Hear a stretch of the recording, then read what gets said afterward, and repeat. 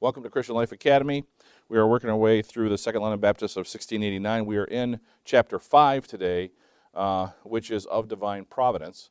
And at this point, we are doing a deep dive as we go phrase by phrase, clause by clause, essentially through the confession and discuss the application and what it means to us. So let's pick back up where we left off. Last week, we were basically talking about, in paragraph 1, the objects of divine providence. So in other words, what does divine providence involve or include? And then we went on to, then the next thing we're going to talk about is the nature of providence. So here we are, caught up in paragraph 1, by his most wise and holy providence. So obviously this is the phrase that lends itself to the name of the doctrine itself, his most wise and holy providence. God's wisdom is far higher than anything we possess. That should seem obvious, right? Which would clearly make it the most wise. So his most wise and holy providence. There's a question that he is the most wise? No. God's providence cannot violate his holy character in any way. Therefore, even in very dark providences, God is holy. He is morally perfect. So obviously, we know these things, right? We do think these things. But we have to realize that it applies to providence. So we think about the fact that God literally defines what holy is, right? Defines what holy is, defines what truth is. That is God. But that means that things that we view as dark providences or evil providences, right? God still is controlling them. God is still ordering them. Still happening. How can he do that without violating his holiness? How can he do that? Well, you have to keep in mind that God is still God. God does not sin. So therefore, if we do something that's unholy, right, we are sinning. But if God does something that's unholy, it's not unholy. It cannot be. Why? His motivation, his actions cannot be sinful. They can't be. Now, other religions have taken that to an extreme, right? How they've done that is that they have evil gods. So they have gods that do all evil. That's just their, they'll go to, some of the Greek gods were mischievous, so they trip humans up and cause humans to have some problems sometimes, or even other gods they'd have to have problems. But then there were other gods who they are nothing but evil. Hades was nothing but evil. Everything that he wanted to do was evil. Hurt people, cause problems, that kind of thing. Take over for Zeus. That was Hades. So they have this idea that gods, if they do something wrong, then they must be an evil god. Well, do something wrong in whose view? Our view, right? In our view. Now think about this from another perspective.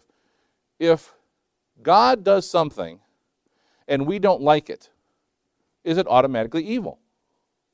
It can't be, right? First of all, it can't be because God did it, but it's because it's from our perspective. I mean, has there been things that have happened that you think, why? And you don't really appreciate them, right? Yeah, it's just, everybody should be going, yeah, oh yeah. Nobody's doing anything, but thanks for looking at me, Kurt. Kurt doing it. Gave me the nod. Yes, of course that happens. If you get a chance to go outside today, walk past my truck. It was an accident. Was hit on the side. Jacob was coming home up Lapeer Road on Sunday, and there's a turnaround there. On Friday, and there was a turn from work on Friday, and there was a turnaround in Oxford that somebody did the turnaround, did not stop, straight into the side of the truck. Now, fortunately, as the guy got very close, he cut the wheel, and so he hit the truck and hit the trailer. So damaged them both. And he admitted, yeah, I didn't stop, and he got ticketed and everything, but why? Right? So that seems evil to me. It doesn't seem good. Does it seem good to anybody else? No, not good. But God still controlled it. God still caused it. Why? I don't know. May never know.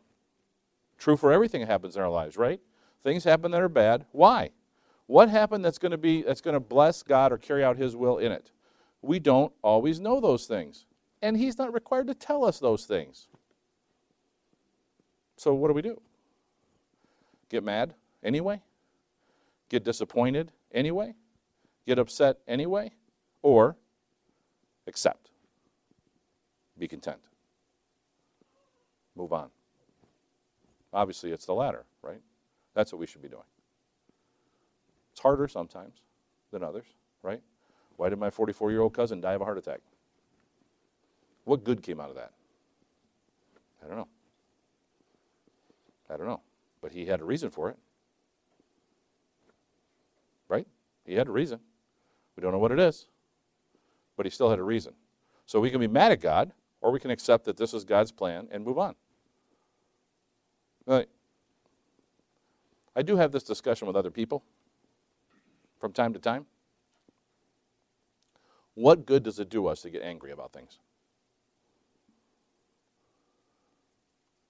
It does you no good.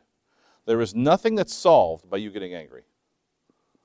There's nothing that's better by you getting angry. Nothing. Things don't change because you got mad instead of didn't get mad. In fact, if they did change, they usually get worse, right? Try this with your spouse. Next time your spouse does something you don't like, get mad at them. See if that'll help the relationship and it'll actually improve the way that your spouse is treating you or behaving. It will not, will it? And if you're not thinking, yes, that's true or correct or no, it won't help, you're lying. Because it does not help. It does not help. Look, God has a plan. And you know what that means? Wow, here we go. This is your get out of jail free card. Why did you forget to give your spouse a birthday card? Because it was God's plan. That's your get out of jail free card. Does it mean that you should try just forget about not getting birthday cards for your spouse? No, I'm not saying that it means that. But what I'm saying is that that's how much in the minutia God's providence is. You couldn't have gotten her or him a card if God's plan was for you not to. It's a little mind-blowing, isn't it? Little? No? You're accepting this? You've been looking for this. Is that, I can see Doug back there. Oh, yeah. I'll write this one down. All right. The compatibility of providence with his creation. So, this is the end of the paragraph. To the end for which they were created. I'm sorry, this is not quite the end. To the end for which they were created. So, in other words, his providences in all of creation is to the end for which they were created. God is in control, and he creates and establishes for his providential purposes. Why did God create you? Why did he allow you to be born? Why did he allow you to be an adult, to be a teenager, to be a child? Why are you here? Well, it's for his purposes, not for yours. Hard to believe. We are not here for ourselves. We're here for him. We're here for God. God uses what he has created in its normal created function to fulfill his providential purpose. So, what do I mean by that? God, in his providential plan, has created natural order and rules, laws for how things are conducted, and they happen naturally. Now, what do I mean by that? Okay, so you being born is a perfect example of this. Your being born was not by the direct intervention of God.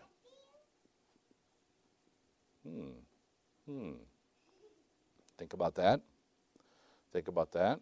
Let it percolate for a second. There has only been one human that God intervened and caused the woman to be pregnant and for that child to be born. Who? Christ. The only one.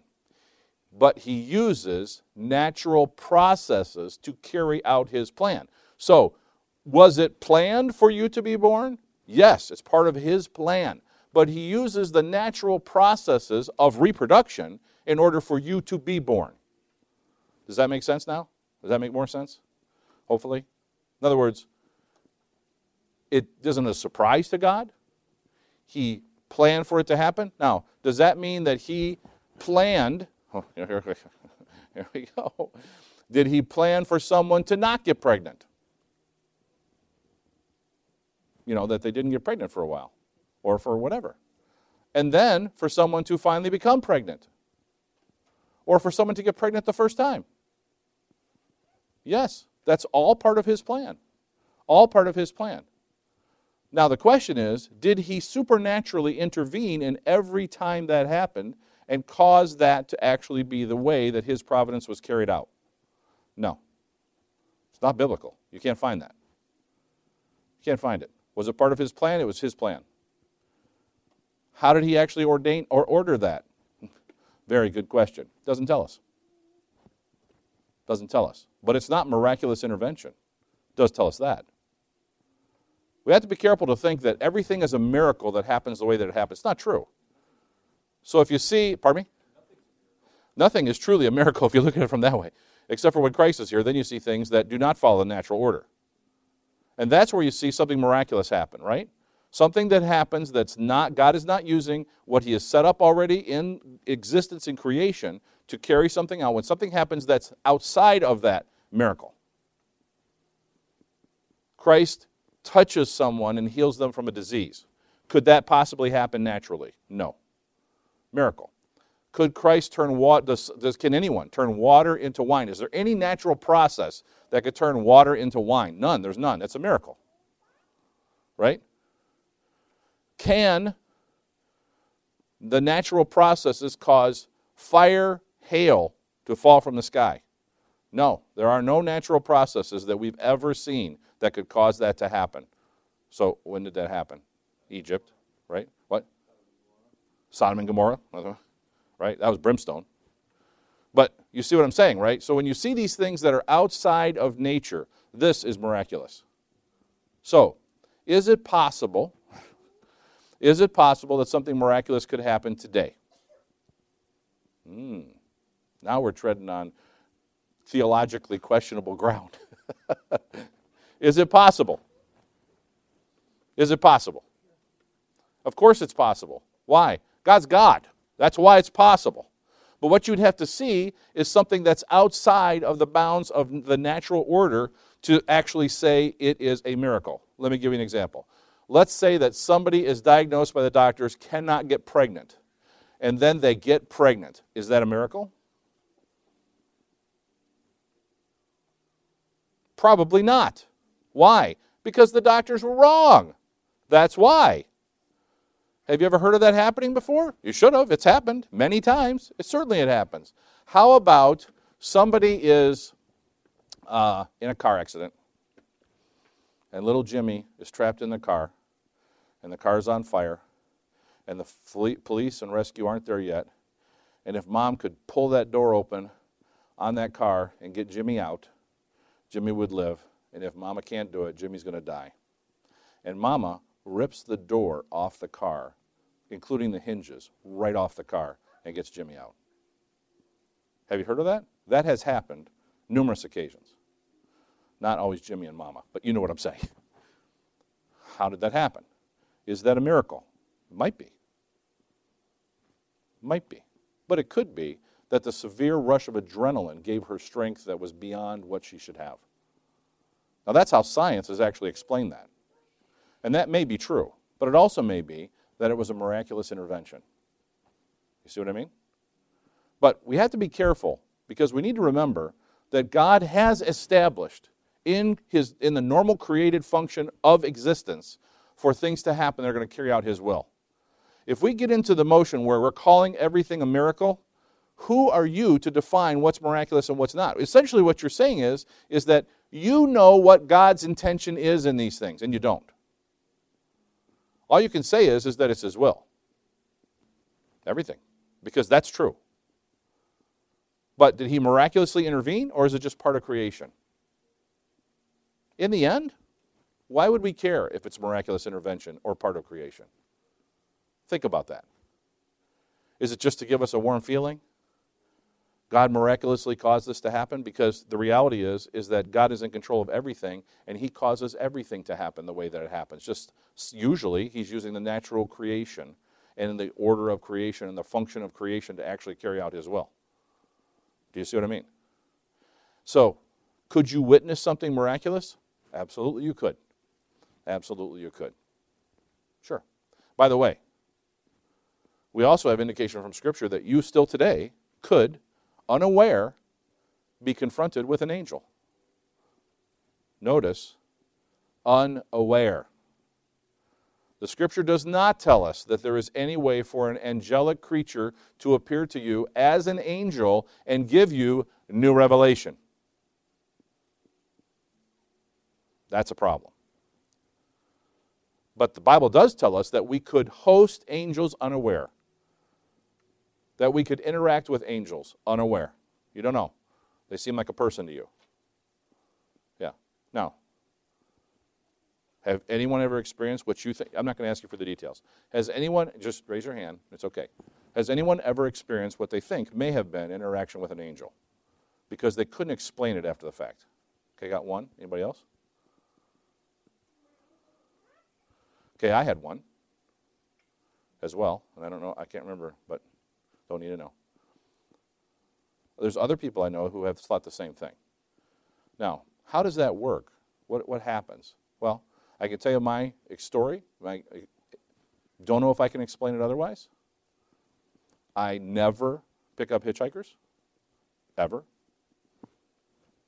One day, the guy walking along the side of the road had his thumb out, don't know why, pulled over and picked him up. No idea why. Pulled over and picked him up. Gets in the car, where are you heading? Told him. He said, oh, I'll go that far, that's great, you know. He gets in the car, I give him a ride. Along the way, I start talking to him, you know. He had a rough life, rough time, bad things have been happening to him. Now he's on his own, doesn't know what to do, doesn't know where to go, you know, but he thinks he wants to try to get home. So that brought up spiritual things. We talked about spiritual things for a few minutes, and I was basically just trying to encourage him, talked about Christ a little bit, and before you know it, we're at the place where I needed to drop him back off, you know, because I was turning and he was wanting to keep going. So I gave him some money. I didn't have much. I gave him what I had. He got out. He closed the door. I drove away. I looked in my mirror. He wasn't there. There's nobody there. How do you explain that? There was no trees. It was open. He wasn't there. Was that an angel? I can't explain it otherwise. Can't explain it. Why? What happened in that interaction, or what was supposed to happen in that interaction? I don't know that either. But I know that I felt like I should pick that person up. And I know that I took him and I talked to him about things, and I know that I tried to help him out, and maybe that was the test. Will you help somebody in need? Maybe that was it. I don't know. I hope I passed. I don't know. These things happen to people. You can't explain it. Usually, by the way, the legitimate ones sound similar to that. Now, what I mean is that the person is suddenly gone. The person that you're talking to is just, where did they go? How could that be? Where are they? Heard other people describe some stories like that before. Where it starts to become a little borderline is when they start to say that that person told them things that were going to happen in the future. Okay, now you're talking about revelation. That's a little difficult now. Can I say for sure that that was not an angel that they interacted with? No. I'm not going to take what the angel said as Scripture, though. Okay? So if somebody describes a situation like that to you, I wouldn't suggest that you immediately just reject it or think they're cracked up or something like this. I wouldn't do that. I wouldn't go to that route because maybe they did interact. And that may not mean a lot to you until it happens to you. Then it'll mean a lot to you. Now, when did that happen to me? Friday. No. It was the 90s. That long ago. I was in Ohio. That long ago. So it wasn't recent. It wasn't something that is just, this is happening to me on a regular basis. No. One time. Can't explain it. Can't say that we've ever had anyone that was a stranger stay over our house at night. I don't think we've ever done that. I don't think we've ever had an opportunity. That would be a challenge if we were presented with an opportunity to do that. Don't know. I'm not telling you to go find some hitchhikers and take them home. All right. Let's read Job 12, 7 through 25. And we're going to see specifically in this passage, which probably you'll recognize. You can follow along if you'd like to because it's long. Job 12, 7 through 25. You're going to see how God uses creation to carry out his purposes. In fact, this verse after verse after verse in here is God's created order carrying out his plan. And you're going to see it over and over, okay? So I'm going to read this. Job 12, verses 7 through 25. But ask now the beasts, and they shall teach thee, and the fowls of the air, and they shall tell thee. Or speak to the earth, and it shall teach thee, and the fishes of the sea shall declare unto thee. Who knoweth not in all these that the hand of the Lord hath wrought this? Now, do you understand what he's saying right off the bat there? Can any of those things literally speak to you? Can the fish of the sea talk to you? Can the birds of the air talk to you? Can the beasts talk to you? No, they cannot. But what he's saying is that if you were able to ask them, there would be no question. All of them know that the Lord hath wrought these things. The animal kingdom knows God is real. That's an interesting concept. In whose hand is the soul of every living thing, and the breath of all mankind? Doth not the ear try words, and the mouth taste his meat?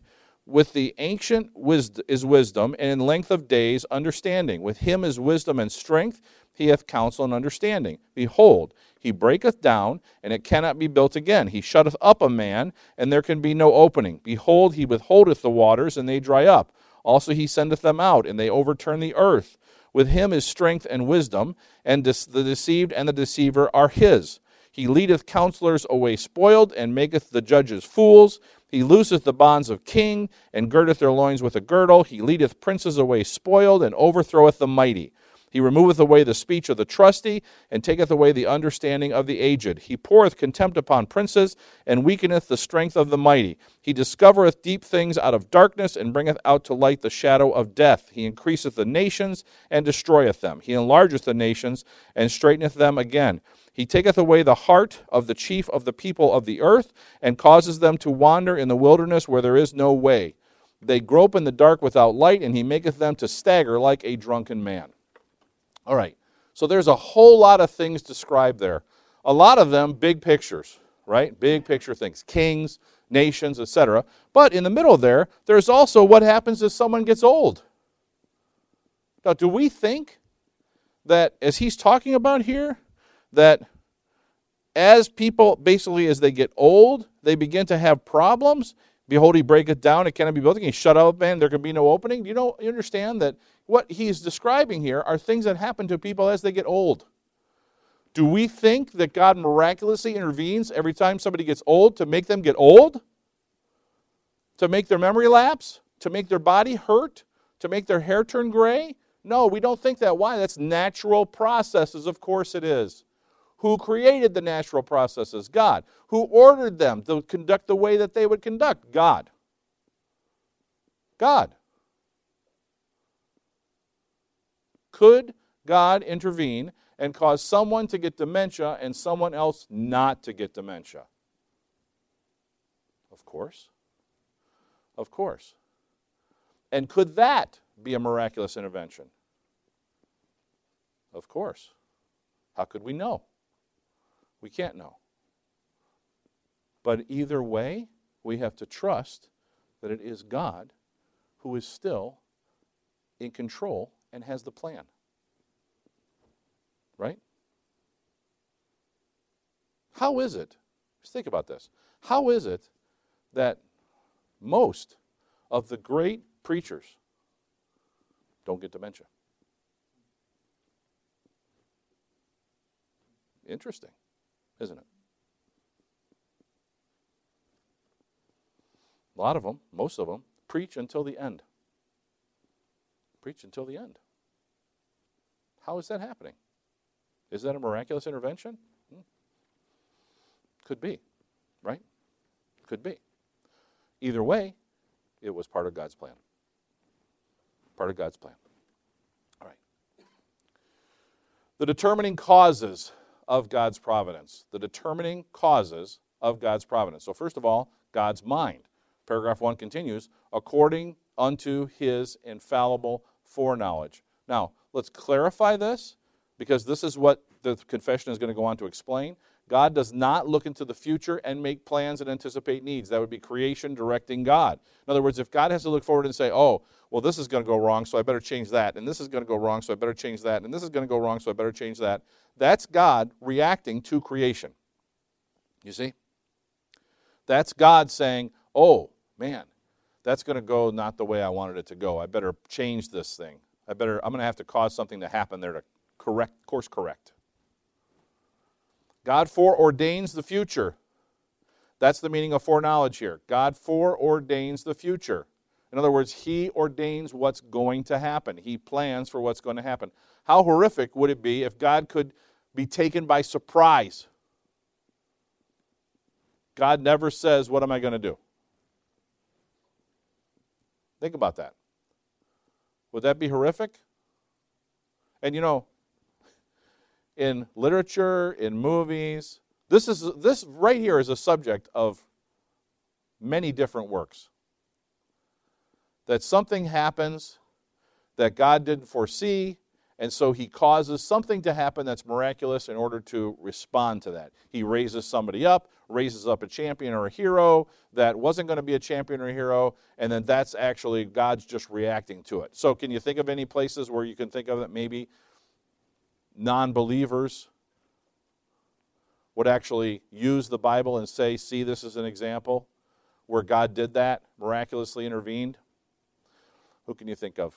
There's a pretty obvious one. Picture a tall guy and a short guy. Who can we think of? David and Goliath. Some of you are like, huh? Let's go back to the basics here. David and Goliath. David and Goliath. So what I have heard several times, in fact, you can see this in a few movies, is that the Philistines became so powerful, and they had these giants. They weren't all giants, by the way. There were just some giants. But they had some giants, and that took God by surprise. So he had to take a mild-mannered shepherd boy and cause a miracle to happen for him to kill Goliath. He had to react. God wasn't in control. That's the message. God wasn't in control. He had to react, so he caused this miraculous thing to happen as a reaction, because he wasn't prepared for it. Or could it be that God did plan for this to happen?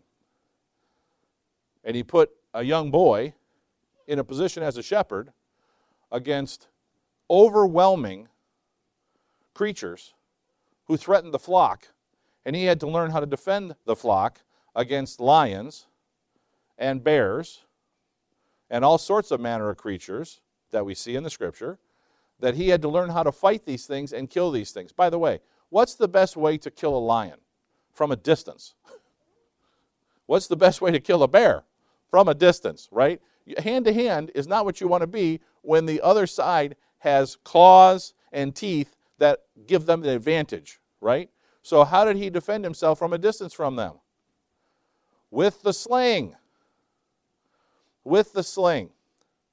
So was David's shots with the sling that day, which, by the way, it wasn't just Goliath that he hit, there was a few others, but when David did that, was that a miraculous, unbelievable shot, or was it the shot of somebody who was trained and knew what to do?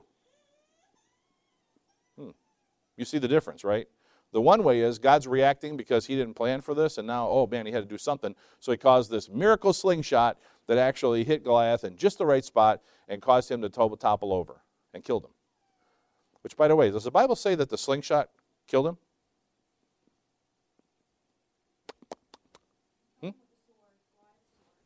And what did he do? How did he cut him? How did he cut him? You're right. How did he cut him? Decapitated. Cut his head off.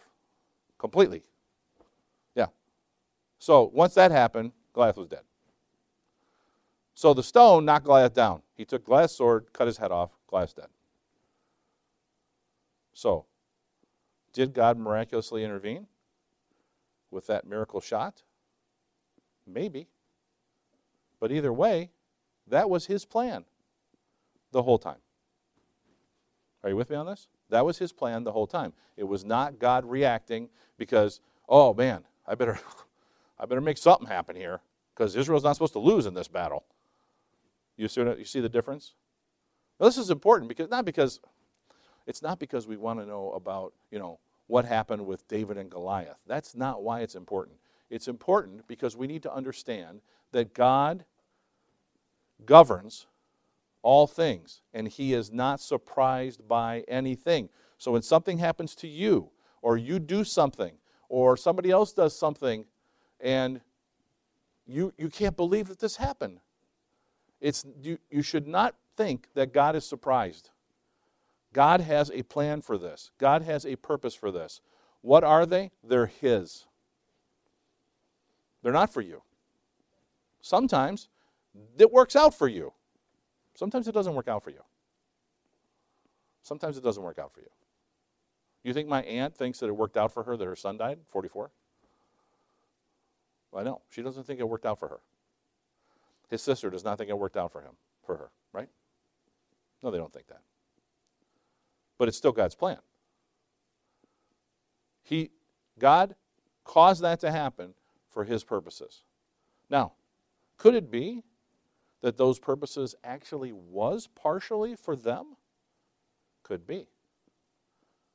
Could it be that this is going to draw them closer to him in a way they've never been close to him before? Would that be part of his purposes then? Would that be beneficial to them? It sure would be. It sure would be. But was that it? We don't know. We can't know. There's no way that we could know everything that God does, why he does it. We can't know it. And frankly, we're probably not capable of even handling that much information. Can you imagine all the ripples of every event that happens in life and you getting a download of all the ripples of all those events? Your brain would cook. It's too much. God is in control of it all. It all is under his plan. It's all part of providence.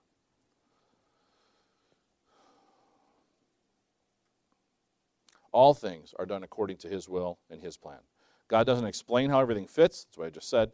He doesn't have to. We just have to trust God. Revelation 17:17 says, "For God put in their hearts to fulfill his will and to agree and give their kingdom unto the beast until the words of God shall be fulfilled." This is where we're seeing in Revelation 17, only have the one verse here, but this is where we see where the kingdoms of the world submit themselves to the beast. They submit themselves to the beast. Now, it's really easy for us to think, oh, that's because, they're just so wicked. They submitted to it. What does this say? God hath put in their hearts to fulfill his will. This is miraculous intervention. God put it in their hearts to give their kingdoms to the beast. Why? It's his will. His plan. Seems almost counterintuitive, right? It almost seems counterintuitive. Why would God want the nations to submit to the beast? To the enemy of God? Why? Because it's his will, that's why. It's always fascinating to me that when the nation is going the wrong direction, that people think that it's all against God's will. This is not how God wants things to be. Yes, it is. It's exactly how God wants it to be. Why? Because he's in control. You don't think that this is how God wants it to be, then you don't believe in providence. You don't believe in providence.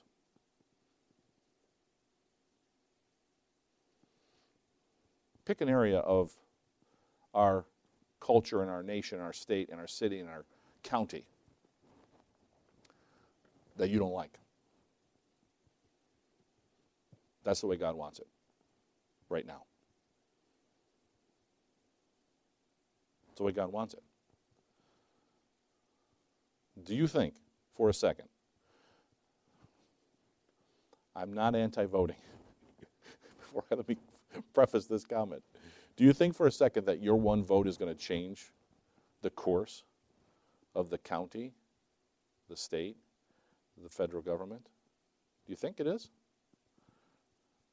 No votes are going to change the course. Because God's in control. God is controlling the direction. God is controlling what's happening. And we're not going to thwart that plan. Does that mean that you should stop voting? No, I'm not saying that at all. Because it may be that God intends to use your vote. See? As part of the process. But don't see what's happening and just get all frustrated and angry because I can't believe this is going on. I can't believe that the library is now charging 15 cents for a late fee. Something. Whatever. That's silly. I'm trying to be a little silly there. But you understand that it's much more significant than that. Rights that are taken apart. Which, by the way, where do rights come from? The government? Who do they come from? God. That's the only place that we can actually get a right from. And you know what? If you want to look at God's word and see what you have the right to do, this is interesting. Can God stop you from having free speech? Is that your right that he cannot violate? How about your right to a fair and just trial? Has God ever allowed and actually caused someone to have an unfair trial that resulted in their death on the cross? Yes, he has. Where was Christ's right to a just trial? He got a speedy trial. Where was his right to a just trial? It's interesting that we tend to think that humans hold such a high place that when we talk about human rights, somehow that supersedes God's plan. No, it doesn't. No, it doesn't. Freedom isn't a right. We want to think it is. It's a privilege. It's a blessing God gives us. And God can take it away. Is there any believers in the world today that are not living in freedom? Of course there are. Of course there are. Does that mean that somehow they've lost their God-given rights? No, it means that God's plan is for them not to live in freedom, doesn't it? Now, am I anti-freedom? No, I'm not anti-freedom. Do I think freedom is better? Yes, I think freedom is better. No question. When we look at God's Word and we see examples of government, examples of how people should live and how they should treat each other, freedom clearly is throughout the Scripture. You can look at just the basics of the law. You see it. Thou shalt not steal. What's that imply? You have the right to own something. Somebody else can't take it from you. That's wrong for someone to take something from someone else, which means that it's okay for you to have something. Do you see? Thou shalt not kill. What's that imply? Right to life. Right?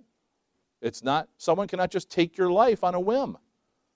Why? That's wrong. That's evil. For you to live is right, is good. But does God cause people to get killed? Yes. Yeah. Part of his will, part of his plan. I'm not saying this stuff's easy to accept. It just is true. It's just true. The goal of providence. This is the end of that paragraph. To the praise of the glory of his wisdom, power, justice, infinite goodness, and mercy. The goal of God's providence is to bring glory to himself. You see it in his wisdom, power, justice, infinite goodness, and mercy. That is the goal of God's providence. Ephesians 1:11. In whom also we have obtained an inheritance, being predestinated according to the purpose of him who worketh all things after the counsel of his own will. He's not working all things to the counsel of our will. He's not working all things to the counsel of some heavenly group. That's not what this verse says. It says to the counsel of his own will. It's God's will that's being carried out. God's will, not ours. His. All right. Section 2. The major concerns about the doctrine. paragraph 2, and paragraph 3. We're going to read these, and then we'll break them down starting today. Although in relation to the foreknowledge and decree of God, the first cause, all things come to pass immutably and infallibly, so that there is not anything befalls any by chance or without his providence. Yet, by the same providence, he ordered them to fall out according to the nature of second causes, either necessarily, freely, or contingently. We're going to break that down. We already have touched on it, but we're going to break that down. Paragraph 3, God in his ordinary providence makes use of means, yet is free to work without, above, and against them at his pleasure. Now, paragraph 3, just frankly, in my opinion, almost completely summarizes paragraph 2. But paragraph 2 is focused on the natural things that happen according to the nature of second causes. But notice here that it says that he makes use of the means, ordinary providence makes use of the means, yet is free to work without, above, and against them at his pleasure. In other words, God is free to intervene or act miraculously anytime he wants to in any way. It would never be because he didn't plan it. Right? It would only be because he did. So, did God, let's just think of one example. Christ is a great one. So Christ's birth and is essentially the fact that Mary got pregnant by the Holy Spirit was obviously miraculous. Do we agree on that? Power of the Holy Spirit overshadows her. She gets pregnant by the Holy Spirit. Mary does. Can't be anything but miraculous. Not a natural process, right? But did he do that in reaction to something, or was it part of the plan always? Well, if we believe in providence, we must answer that it's part of the plan. But even if you're unsure about providence and how much God is actually in control of things, you merely have to go back in the Scripture and see all of the prophecies about the Messiah, including that he was going to be born of a virgin. You can't have a plan that he's going to be born of a virgin and then react and say, oh, man, I better do something here. Nobody's good enough to have him. I'm going to have a virgin conceive. You see? In other words, God's plan was always for that to happen. He was not reacting to things. He's free to be involved and work outside of that natural course of events, but it's always still that he planned that was going to happen. Does that make sense? All right. So first, you notice there is a concession, so to speak, in the first half of this paragraph. Although in relation to the foreknowledge and decree of God, the first cause, all things come to pass immutably and infallibly, so that there is not anything befalls any by chance or without his providence. Well, first causes are God's decrees. So first causes are what God has decreed will happen. Second causes are the means or methods that God uses to execute those decrees outside of direct intervention or supernatural. So a first cause, this is kind of theological language here, first cause would be a decree that God has. Christ is going to be born, is going to live, is going to die on the cross to redeem man's sins. He's going to rise from the dead. First cause, God's decree. Second causes are the means or methods he executes to fill those out. So, you had to have a number of things happen here, right? Mary had to be a virgin. Mary had to be betrothed. There had to be this sense in the Pharisees that they were not going to accept the Messiah. Had to be in their hearts. They had to ignore the miracles. Had to go that way. Had to have Rome. Had to have Rome in charge of Israel. Why? Rome's method of death for criminals was the cross. Not Israel's. All of those things, second causes. Second causes. Those things had to happen in order for it to happen. Was there then direct intervention? Yes, Holy Spirit. Right? Immutably, right here, immutability comes to pass immutably and infallibly. Immutability is we talked about this and we talked about God's characteristics, not capable of change, infallibly, not capable of erring, means that things happen exactly as God planned them in His perfect will. Everything happens according to how He planned it, that's it. God does not have a plan and a backup. Does that explain it? We don't think that way often. And it's very popular in Christianity to take a different approach to this, and you might not realize that you see it all the time, but I'm telling you, you've experienced this, and you've talked to people who have said this, and here's what they will say, something like this. Well, God intended this to happen, and it didn't happen, so now He allowed this to happen instead.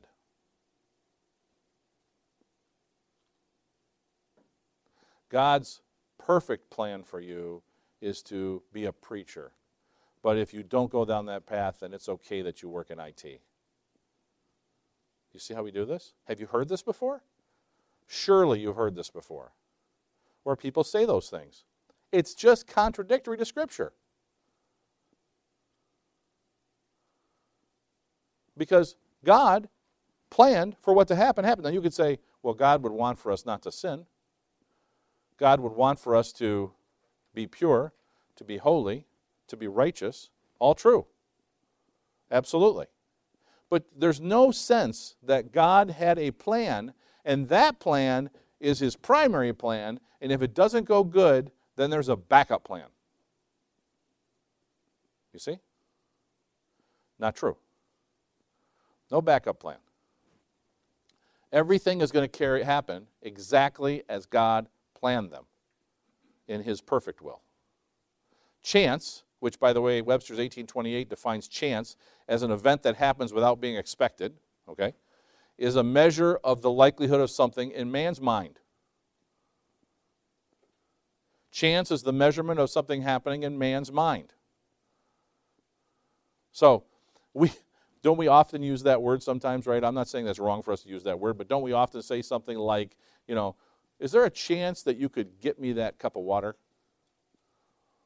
We don't really mean that. We don't really mean an event that happens without being expected. What we're really doing is we're asking them if they'll do it. But we use the word chance, right? Or what are the chances that the truck is going to get sideswiped on the way home? You know what the chances were? 100%. It happened. 100%. There was no chance. That was the plan. That was the plan. What are the chances this could happen? It's always God's plan. It's never left to chance. Chance does not exist. Therefore, it's not a causative agent. It cannot cause anything to happen. Look, so where do you hear chance talked about the most? Arguably, I think you can say that you hear chance talked about the most when you're talking in terms of gambling, right? Games of chance, right? Doesn't matter if you're talking about the lottery, you're talking about poker, you're talking about card games, you're talking about betting on football games, whatever you're talking about. These are often always called games of chance. What is it? Well, the idea is that you try to pick something or try to make some kind of a decision, and that if there's a good chance, then you might win. It's just not true. You're going to win and you're going to lose based on God's providence, and that's it. That's it. There is no chance. There's no chance. What's the chances that he would get struck by lightning when he was out there on the golf course?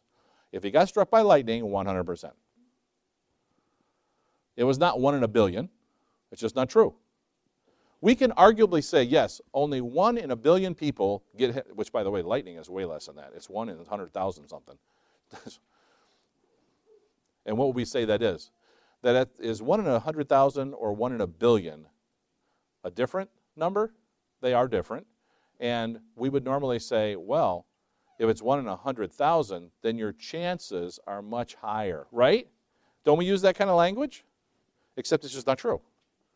If you're going to be struck by lightning, you're going to be struck by lightning. If you're not going to be struck by lightning, you're not going to get struck by lightning. It's not going to happen by chance. It's going to happen by plan. God's plan. God's plan. R.C. Sproul. This is a pretty good explanation. He said, the doctrine of the providence of God leaves no room for fate, blind, or otherwise. God is not blind, neither is he capricious. For him there are no accidents. With God there are no cases of chance events. If chance exists, God cannot exist. Think about that. If one molecule flies wild by chance, then God is not sovereign. If God is not sovereign, then God is not God. God and chance simply cannot coexist. Accidents are events we do not intend to take place. But notice, accidents are events we do not intend to take place. But there is another intentionality that transcends our intentionality. The intentions of God, as seen in the concurrence between the intents of Joseph's brothers and the intent of God, are never subject to chance or fate. Chance is a repugnant term to ascribe to the actions of God. Albert Einstein was correct when he stated, God doesn't roll dice. There is no chance. There is no chance. All right. Finish this. Everything that happens is according to God's providence. It's not chance or luck or fate.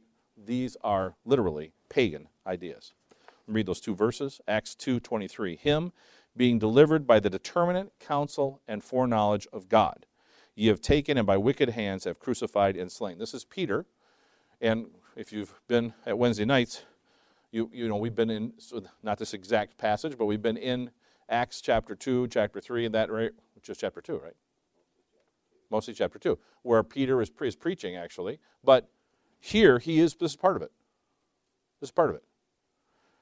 By the determinate counsel and foreknowledge of God. So how did it come about that Christ was crucified, taken and crucified? God's plan. Proverbs 16:33, the lot is cast into the lap, but the whole disposing thereof is of the Lord. What's Proverbs saying here? It's saying that God doesn't roll dice.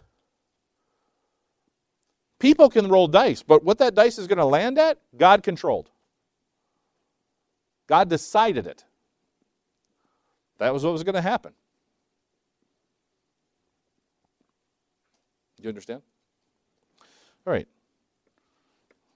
Next week we'll pick back up with an assertion. Let's close in a word of prayer.